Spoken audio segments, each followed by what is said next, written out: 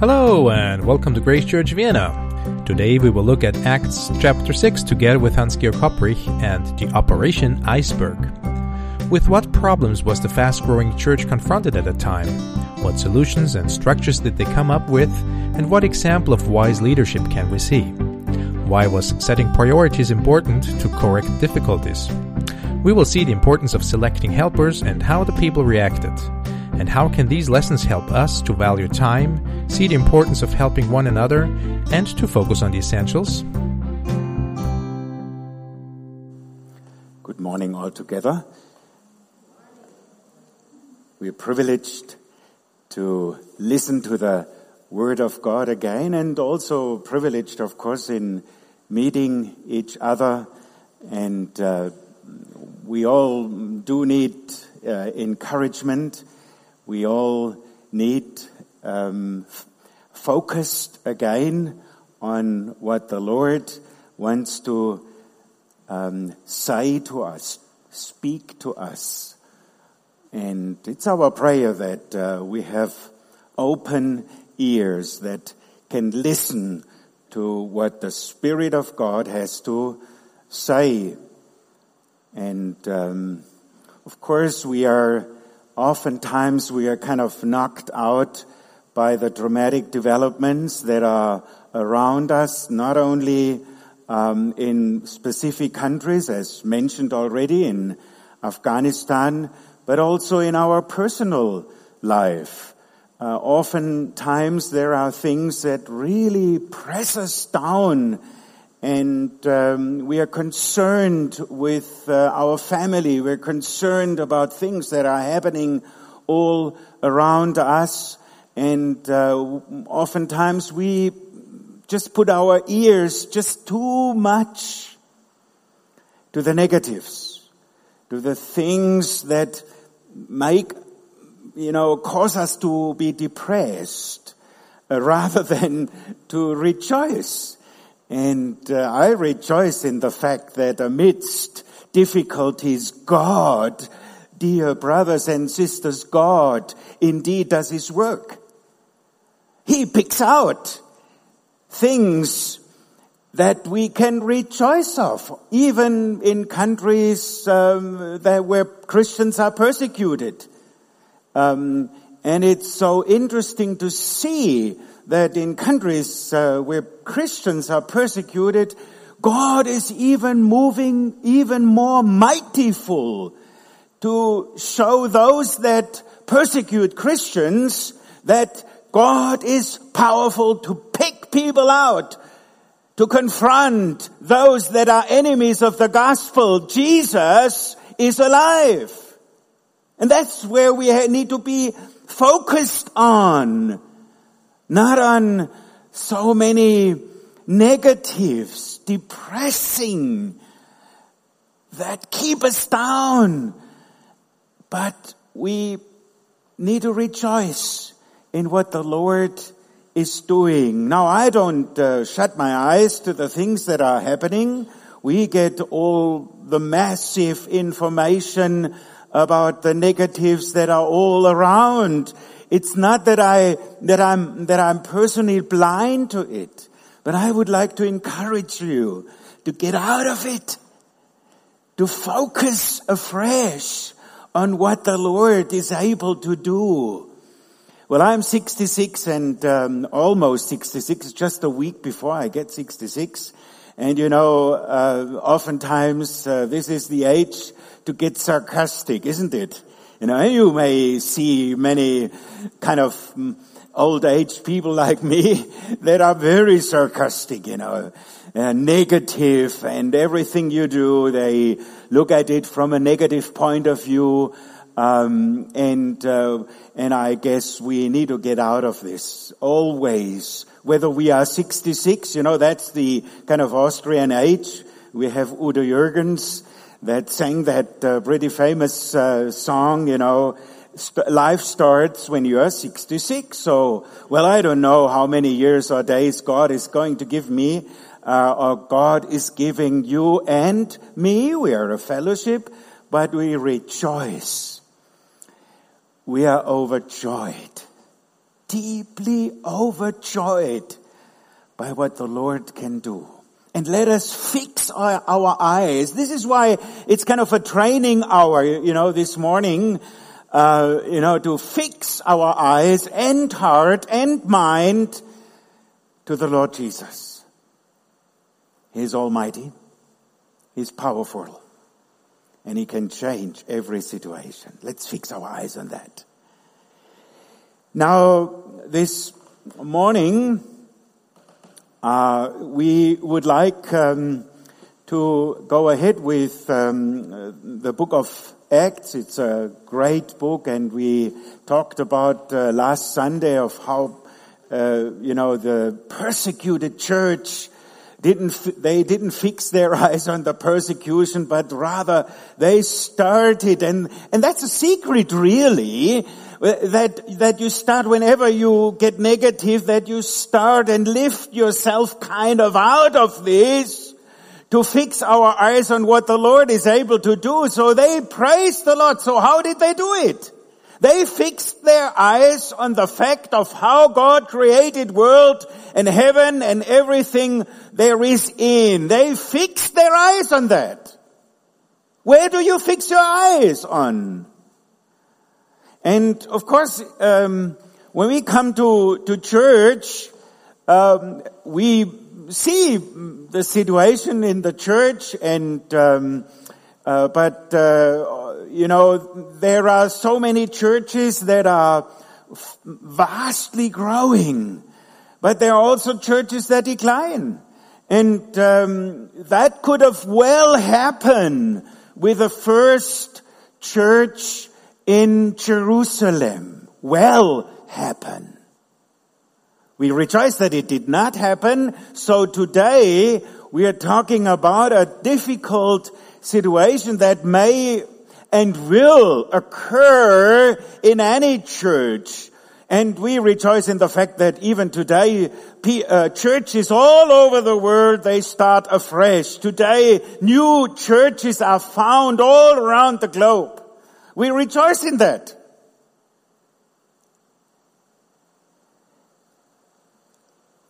In the course of the development of churches, some churches rejoice.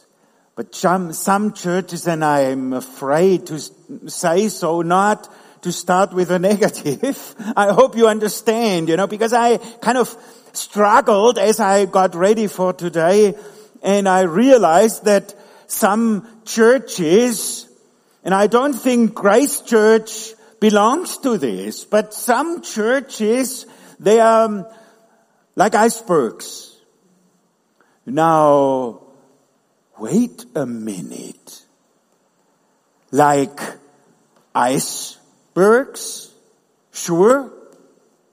For one thing, icebergs are enormous. This certainly describes the first century Jerusalem church, an incredible church. Thousands upon thousands of people are gathering in that first century church in Jerusalem. At last count in Acts 4:4, the membership had swelled to about 5,000, numbering only men. For another thing, icebergs just float along with the current. The early church too was in danger of floating aimlessly, allowing growth to knock it off course. Yet another characteristic of an iceberg is that they are carrying a lot of debris along with them. And whenever there is a revival, that's what we realized when we were in Papua New Guinea. We experienced some kind of revival. Wow! What a lot of emptiness, debris, and dirty things came along with. It's incredible. Some people say whenever God builds his church, Satan is building his little kingdom as well, just next to it. And that's exactly what is happening today. And we need to realize that, but the Lord is in control. Praise the Lord. To start with, we need to mention that there are risks of rapid growth. Operation Iceberg addressed the risk of rapid growth. We see in some of today's churches, we see decline but also growth. And please be aware, when you see decline, praise the Lord that there is massive growth in the churches of God. Massive. We could tell many stories about it, but then our time will be short and then people will look at their watch and when is Hans finishing? We need to get our schnitzel ready. And so when but there are story after story of massive growth of the church of God. Let's look at a few of these challenges before we examine the solutions of the Jerusalem church. First, in a growing church, there is constant busyness, daily decisions and ever-pressing needs tend to cause the congregation to have an uncertainty of purpose. In the beginning, the ministry's grand design may have been clear. They had a vision. This is why they went for it. But as the church grows, fewer people can recall that reason for all the activities. And some churches, and I find that very encouraging, they put the signs out on their stage. What is their vision? I would like to encourage you. Just a sentence to form a sentence of Grace Church. What is your vision? And to grab it, refresh it, talk about it so that you may not lose sight of it. Did you get me? That's very important. To fix our eyes and not to lose sight of what we are here for in Grace Church. What is our purpose? Why is it that we are here? It's not just for meeting every Sunday and, it's good to meet and get some international input and, hear hands shouting. That's not the purpose. Never been the purpose. Another risk or challenge is fuzzy priorities. A wider ministry sparks additional demands. As a result, church leaders may begin throwing aside yesterday's priorities to put out today's fires. Soon, what should be most important places second for what is most urgent. Also, along with rapid growth comes another risk or danger, is the tendency towards professionalism. Escalating ministry sometimes hire staff or professional people to take over the work. The result, you know what the result is?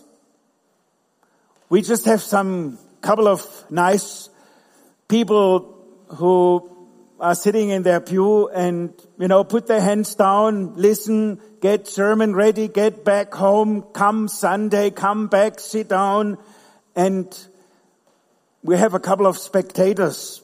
It's nice to have them, and I'm not objecting against, excuse me, that's not a good word, a pew filler. Do you know what I mean by a pew filler? You know that the chairs here are filled up with people without purpose? Pew filler? I'm not objecting against it, but that's not what the church is there for. Escalating ministry sometimes just have a professional, he's well paid. All the others, they put their wallet because he is a famous name guy. He comes from I don't know where, studied at a special university, and he presents himself every Sunday with a message, and all the others pew fillers. Do you get me? Instead, the church staff should equip the membership to minister by cultivating their spiritual gifts. That's what we try to do with a couple every Friday. We sit down. We have a meal. They come from Iran, so sharing a meal is pretty important for them. We sit down and share. How was your week? How are your relatives back in Iran? How are you doing? Share yourself. And start it now. Please. Mark a day where you are out. And not just waiting for, I'm not hopefully not shouting just at you, but I'm concerned that we are pew fillers, and just sit down and listen and that's it. And criticize those that are engaged in ministry, and we talk behind their back and doing things crazy against us. Professionalism. We need them. Of course we need them. And it's great to have them, but that's not all we need in a church. And the final risk or danger is a loss of what I would call individual significance. It is easy to get lost in the crowd, to think no one cares about your problems. The other week I talked to a doctor, an Austrian doctor, who just changed place and also, of course, church. And first of all, he was part of a little church, but they were just engaged in everything they could do. There was no free time even for this doctor, was just in the church, which is of course important, but that's not all. So I said to them, if you're in a small church and the small church wants to do all the church program that is possible, do children's work, youth work, I don't know what, women's work, and all sorts of works, in the end, there is no way of getting out, to communicate that gospel that is there for the people out in the street. So I said to them, it would be so important to be part of a music club or, I don't know, a kind of, where there is an open pipe outside, the joy that goes and flows over to people that are not Christians yet. Where do you have, and please, I plead you, do you have something where you talk to people about what is most important in your life? Do you have an opening? Is there a place where you share what is most important to you? This is why we are here. There's no other purpose there. It's there. This is the purpose of the church, to get the gospel out, gossip it out, so to speak. That's not a good word, I know. Gossip it out. That's very important. Who wants to make waves by asking questions or stating a need? The size of a congregation can be quite intimidating. As we shall see, it is this fourth risk, or we may want to call it a peril, that particularly endangered the early church. To meet some members' need, the leaders had to change their organization. Now, how did the structure of the early church look like? Let's read the text.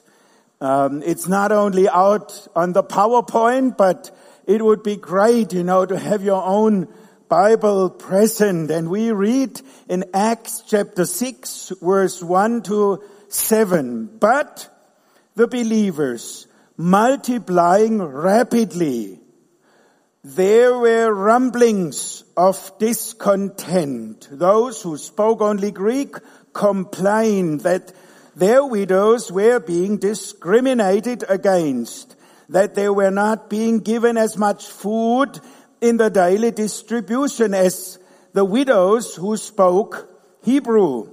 So the 12 called a meeting of all the believers. We should spend our time preaching and administering a feeding program.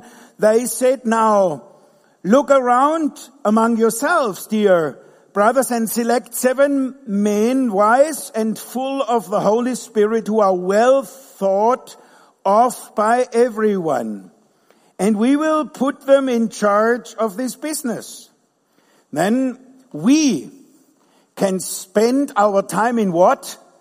In prayer and preaching and teaching.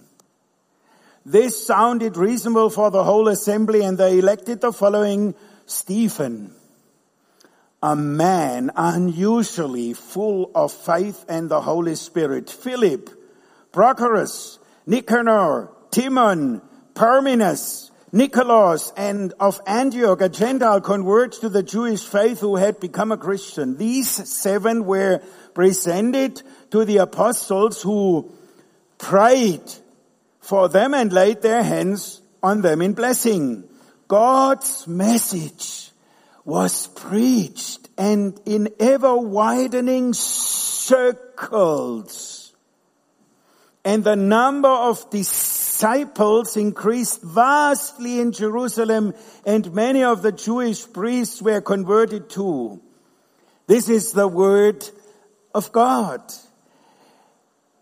There is different tasks in the first church. As we look at this passage of Scripture, we can pick out 3 groups of people that made up the church organizational struggle. And maybe you can see the chart. There is the title. We have on one side disciples, and there is their role. What is the role of their disciples? They belong to the body of believers in Jerusalem. There were the 12 men, the apostles. They were divinely appointed overseers, also called elders or pastors. And there were, in that structure that was presented, there were deacons. 7 men, they were deacons, assistants to the elders in all sorts of delegated areas. We are familiar with the expression of disciples and congregations that are mentioned here several times in verse 1 and 2, in verse 5 and 7. And with the 12 we read about in verse 7 and 6, but who were the 7 mentioned in verse 3? What were their responsibilities?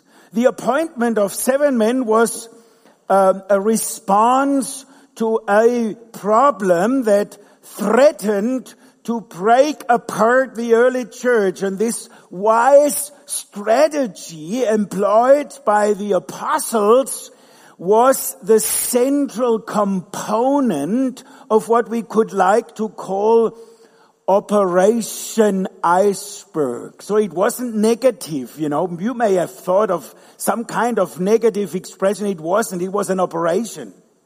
They want to change things. They did not want to just look at the iceberg, at the problem, but they want to change it. Thus we can really see a great example of wise leadership. And as we read in Acts 6:1, now at this time, while the disciples were increasing in number, a complaint arose on the part of the Hellenistic Jews against the native Hebrews because their widows were being overlooked in the daily serving of food. Neglecting the Hellenistic widows reflected a loss of individual significance in the rapidly growing Church of Jerusalem, and there was this complaint.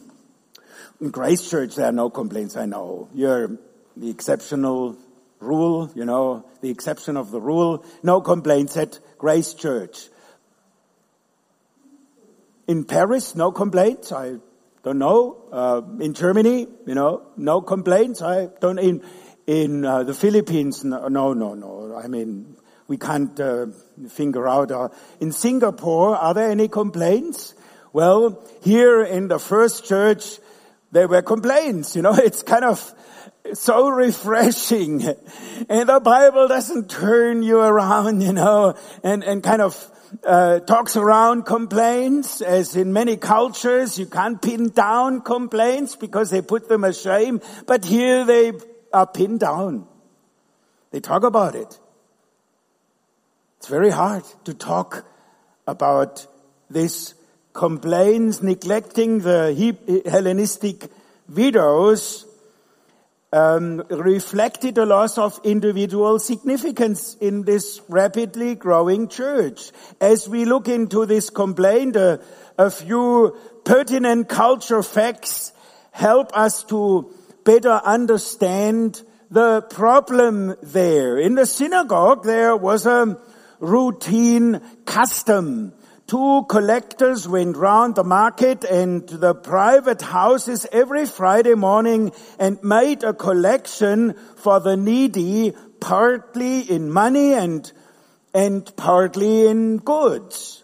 Later in the day, this was all distributed. In addition to this, a house-to-house collection was made daily for those in pressing needs. And we know all about it, especially, with all the dramatic developments in nature and so on. We start a collection and we have Hilfe, die ankommt with BEG that really is concerned about these things, not only here in Austria. This is where it starts, but also in overseas project in Tanzania and many other countries. Hilfe, die ankommt. They are concerned. It's a Austrian organization that is concerned with not only spiritual need, but also with needs, practical needs. And Hilfe, die ankommt. And I rejoice in this because many years we did not have that. We did not look out for it, but now it's acknowledged even by the president of Austria. They invited people from Hilfe, die ankommt to meet him, Mr. van der Bellen. And it's recognized, even the state, the government has recognized what Hilfe, die ankommt does. Now, it is clear that the Christian church had taken over this kind of described custom of collecting goods, but amidst the Jews themselves, a gap opened and a split became obvious. It became, it's kind of a gradual thing, an attention that arose.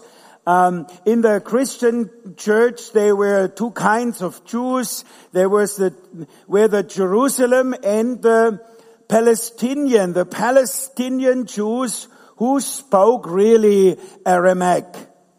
There were also Jews from foreign countries who had come up for Pentecost and made the great discovery of Christ.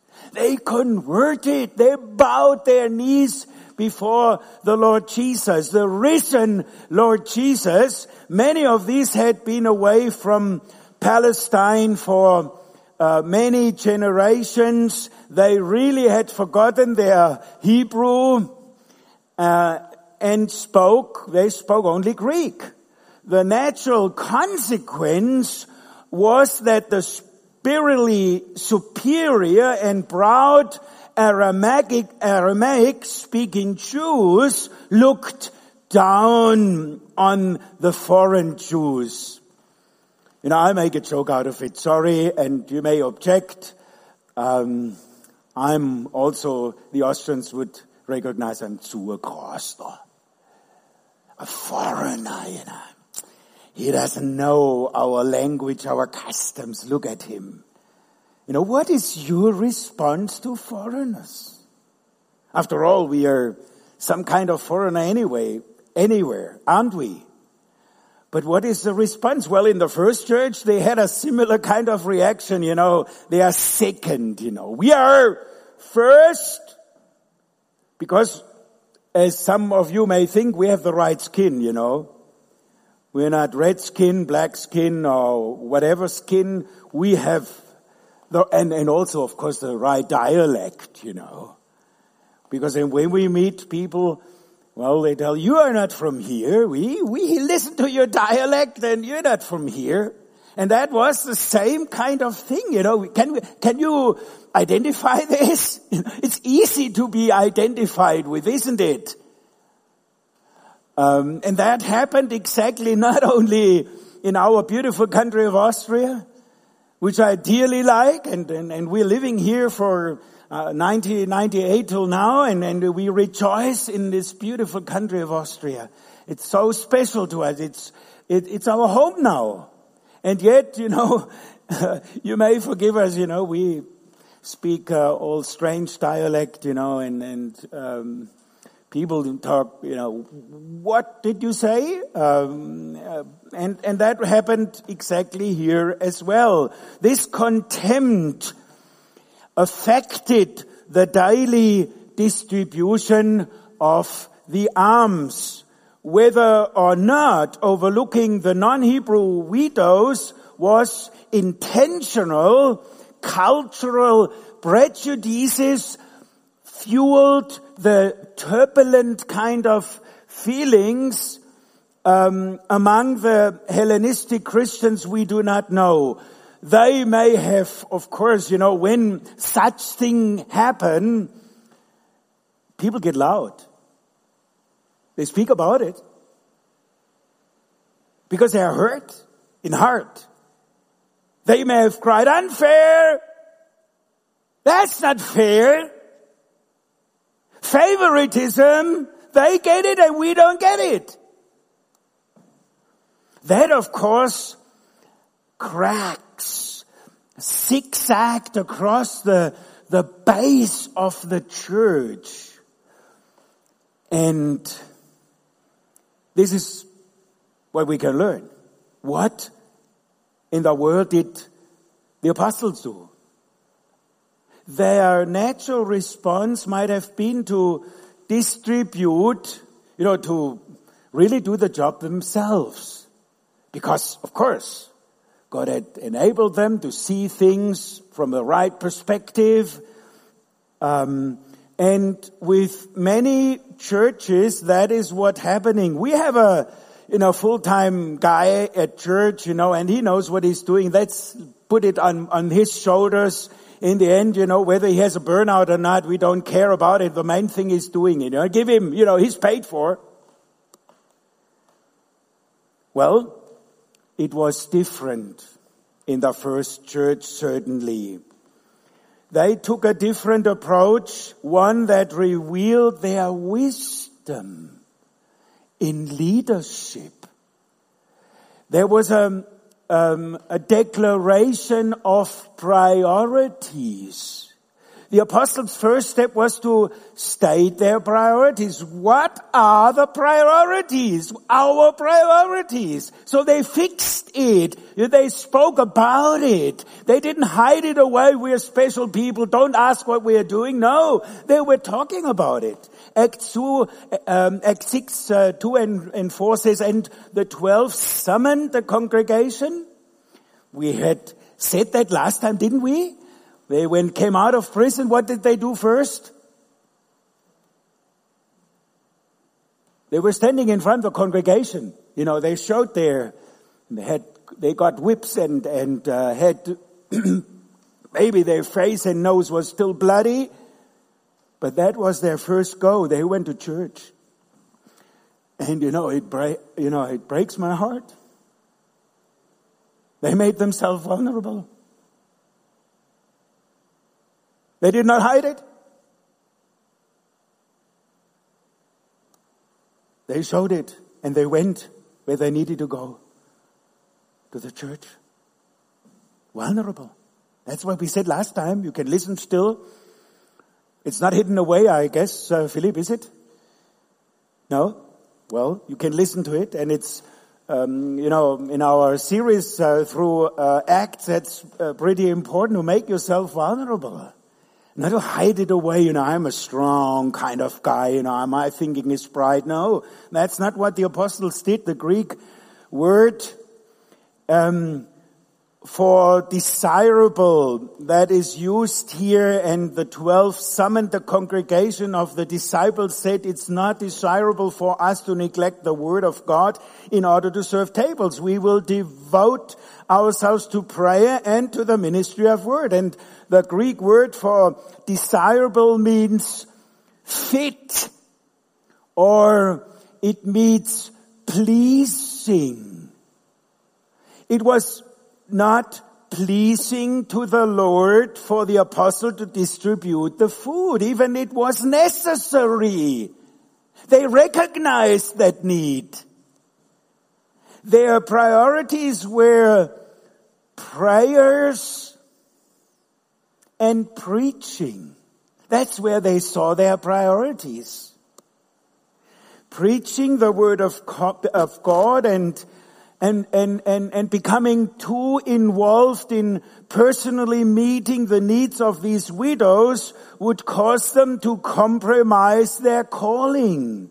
For any growing ministry to have continued impact, the leaders must be devoted to these same two priorities. What is the first one? Your mouth is kind of shut, but what is the first one? Prayer. Prayer? Yes, prayer. That's the first priority of a leader of a church. Well, a friend of mine, he said not all are called to pray 24/7. Not all. Even though he may see the need of praying 24/7. That's no doubt. But there is another one. Preaching the word. That's the second one, the second priority. And when this happens, spiritual traps snap and the ministry drifts along with the prevailing current if a leader does not do that. He's entangled with all sorts of things that are necessary. We do not push that aside. Please recognize that. But it's not a priority. So even these needs must be met. But how? How was that met? There was a correction of difficulty. As the apostles looked on the vast congregation, they announced their plan. And we read in Acts 6:3, select from among you, brethren, 7 men of good reputation, full of the Spirit and of wisdom, whom we may put in charge of this task. The apostles delegated the responsibilities to others so they could continue their own duties. And notice 3 components of their delegation. First, the 7 men were to be selected. Did the apostles do that? No, this is a special guy, He speaks my language, so let's pull him in, No. It was among the congregation. They selected. The apostles used the Greek word that means to inspect or examine.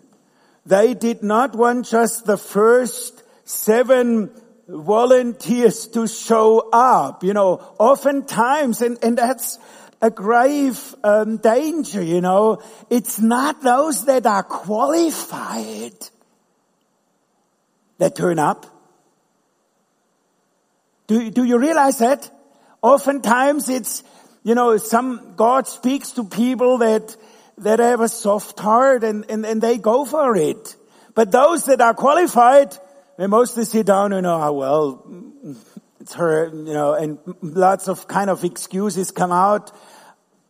And this is why there is so much criticism to those that are not qualified and yet they are soft in their heart and they go for it. Can you see that? It's happening so often. The unqualified, soft in heart, they go for it, but not here. Instead, they instructed the congregation to thoughtfully evaluate the men of the church, of the assembly, and then choose 7. Second, they were to be qualified. They were to be reputable, spirit-filled, and wise. Last, they were to take leadership, to supervise the work skillfully. That there was the basis, or that was the basis to select these helpers. And we read in Acts 6, 5 and 6, and the statement found approval with a whole congregation, and they choose Stephen and so on. They all had names. I'm rejoicing, I can't, it's hard to, pronounce them with my kind of mouth, but they had names. They were known in the congregation. They were not just kind of man people, but they were known. They did a great job in that congregation. This is why they were chosen. They had names. Do you get me? They had a name in the congregation. They were not no names. This is why the Bible gives us their names. It's hard to pronounce them because they have all sorts of names, but their names are here. Exhibiting remarkable unity, the congregation applauded the plan and chose the men. Interestingly enough, all 7 men had Greek names, which probably ensured a fair distribution of food for the Hellenistic widows. The selection process itself is a mystery. We do not know, but 2 results are certain. The apostles' twofold ministry of prayer and the word continued unhindered, and the problem of favoritism that was spelled out, that was talked about, was solved. Satisfyingly solved. Now, what was the reaction of the people? The apostles' expert leadership mended the cracks and that had begun to form in the church. And an iceberg on the brink of disintegrating was restored and grew even larger. Wow. This is what happened. Acts 6:7 says, and the word of God kept on spreading, and the number of disciples continued to increase greatly in Jerusalem. And even those that were not expected to join the congregation came in. It's, I rejoice in this. This is what God does with his people. Who the people that came in, it says, and the priests were becoming obedient to the faith. It's amazing, what the word of God can do. The people are pulled in whether they like it or friends or not. They're just pulled in, and the stream follows the desires of the Lord. So here we are.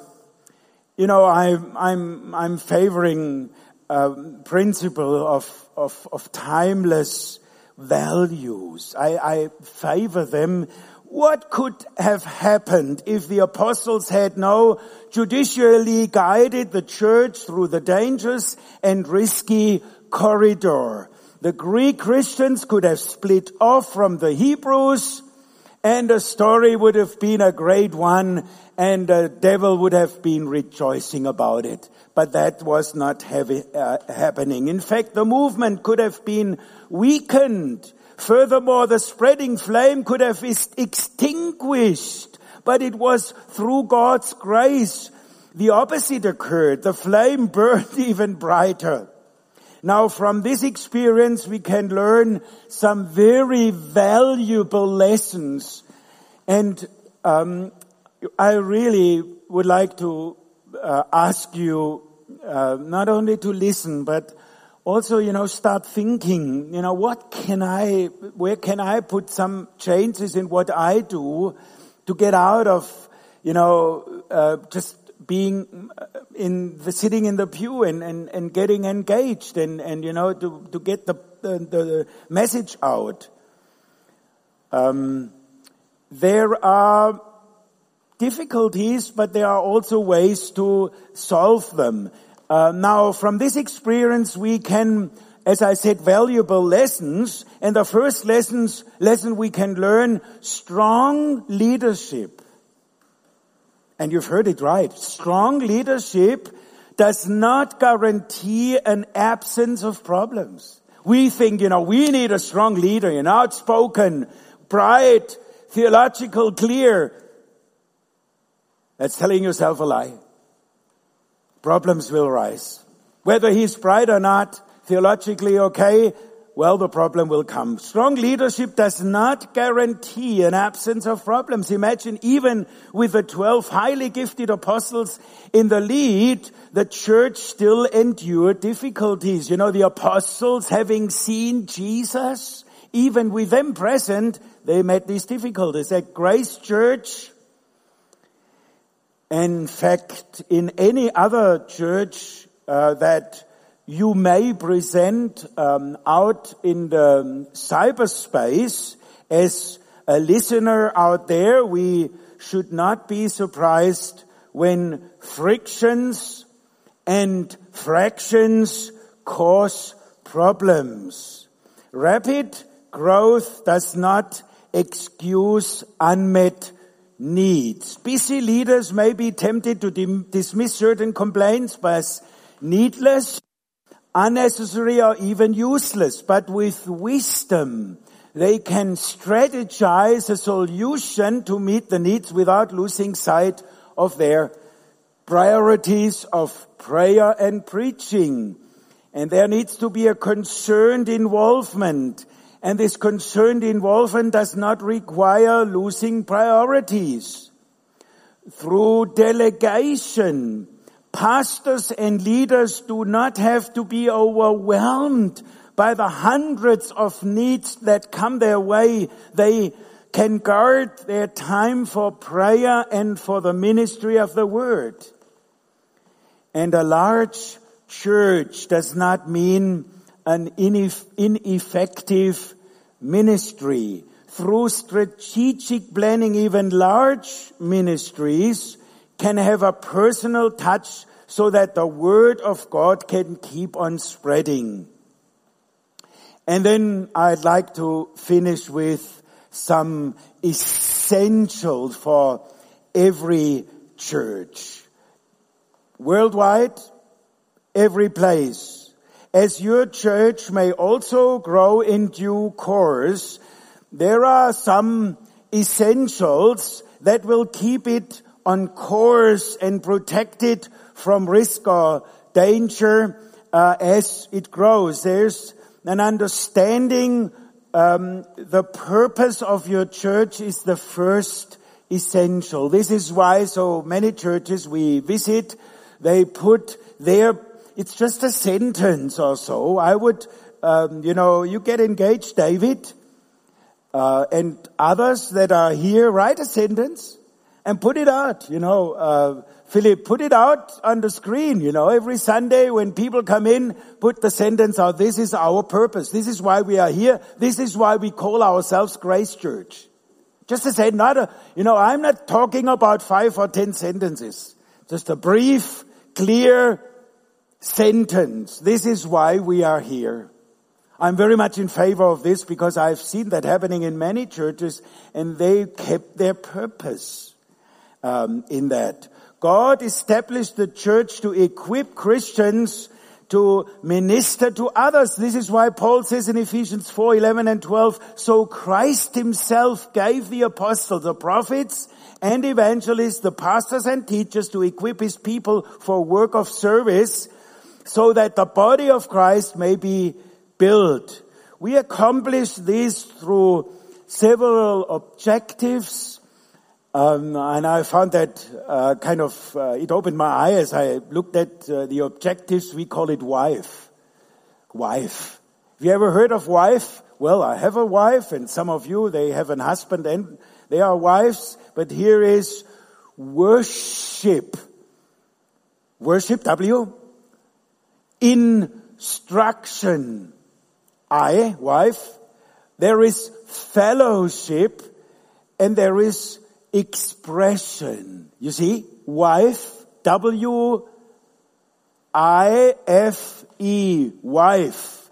So it's easy to be remembered. Expression, of course, involves mission. We've talked about it last time, evangelism and discipleship training, the expression of your faith. If there is no expression of your faith, it's dead. You're just here, good to be here, but if there is nothing going out, expressing, even, we know our failures. Of course we know, but yet we express ourselves. It's like little children that can't express themselves, and yet they are bubbling out. They can't stop it. They just give things they have. The way we carry out these objectives is the second essential and involves our style of ministry.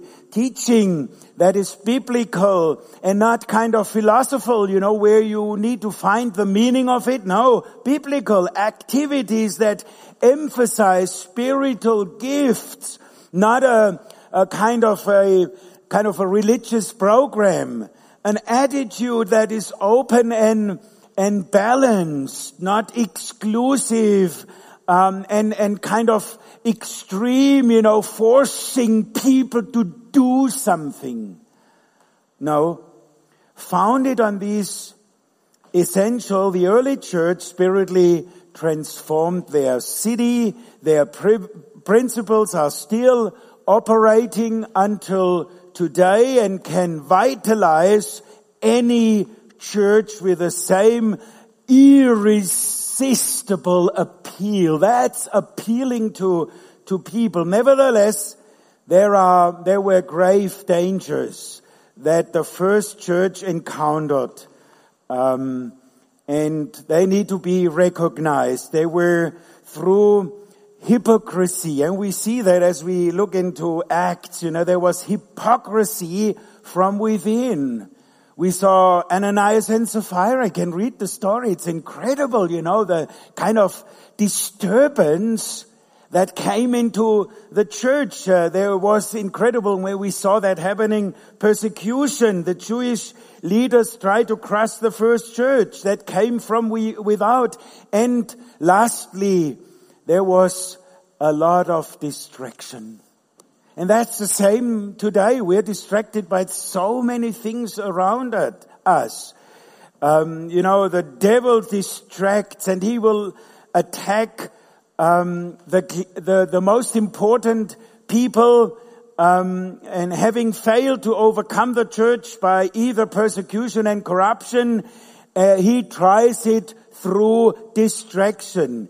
If he could preoccupy the apostles with a social administration, with though essential, was not their calling. They would neglect their God-given responsibility to pray and to teach, to preach, and so leave the church without any spiritual defense. How does Satan distract you?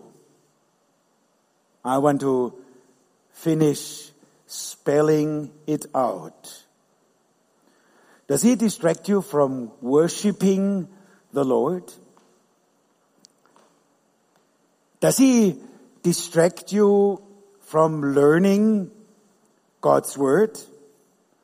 Does he distract you from genuine fellowship, from expressing your faith to others?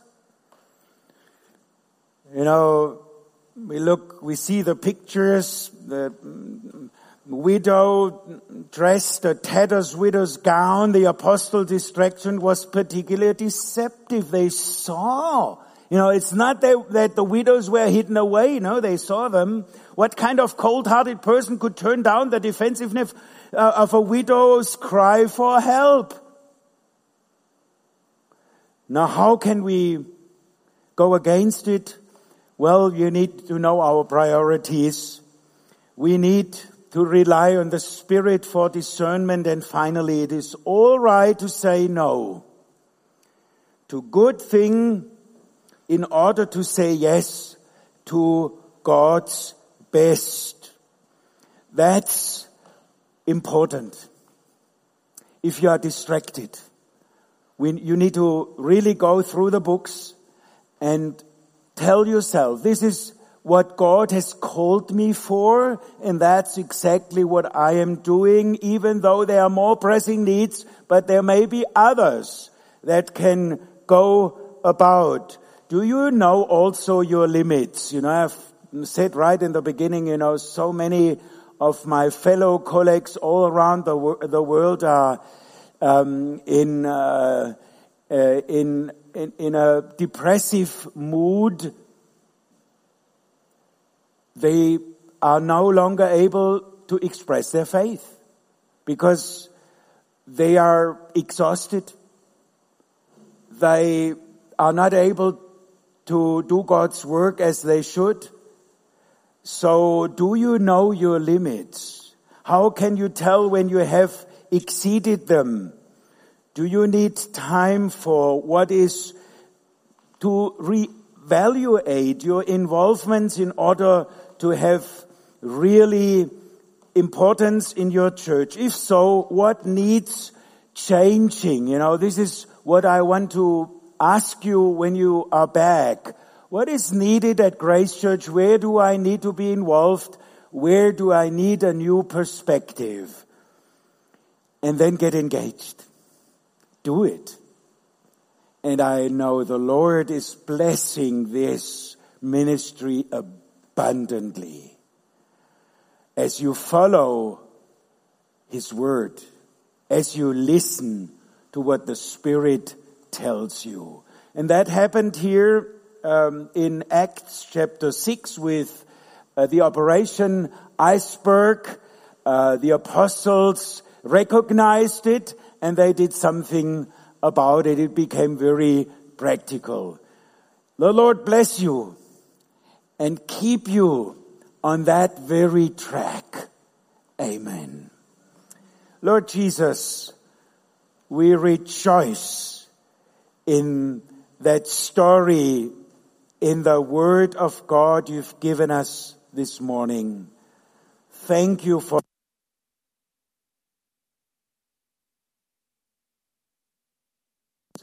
they also were aware of their priorities to pray and to preach. Lord Jesus, we thank you that there was a congregation that picked up all the other priorities of any kind of church to follow in your footsteps. You've been a servant. Help us too to serve, to expound, to be thrilled again by what you did in our lives. You changed our lives. You forgave us. You gave a perspective in our lives. And we thank you, Lord Jesus, that it's enough for every people, for every nation, for every time, for every second. It's enough for everybody. So we praise you, Lord Jesus, for the Word of God that expresses things that are of importance and acknowledge us even in our limits. We thank you this morning for your voice, the voice of a good shepherd. Thank you so much that we can entrust our lives afresh into your good hands and follow the good shepherd and his lead. We praise you and we worship you for your goodness and kindness.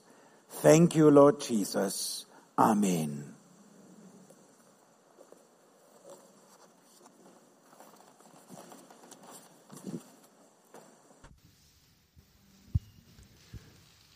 Thank you, Hans-Georg, for diving with us into this passage and for looking at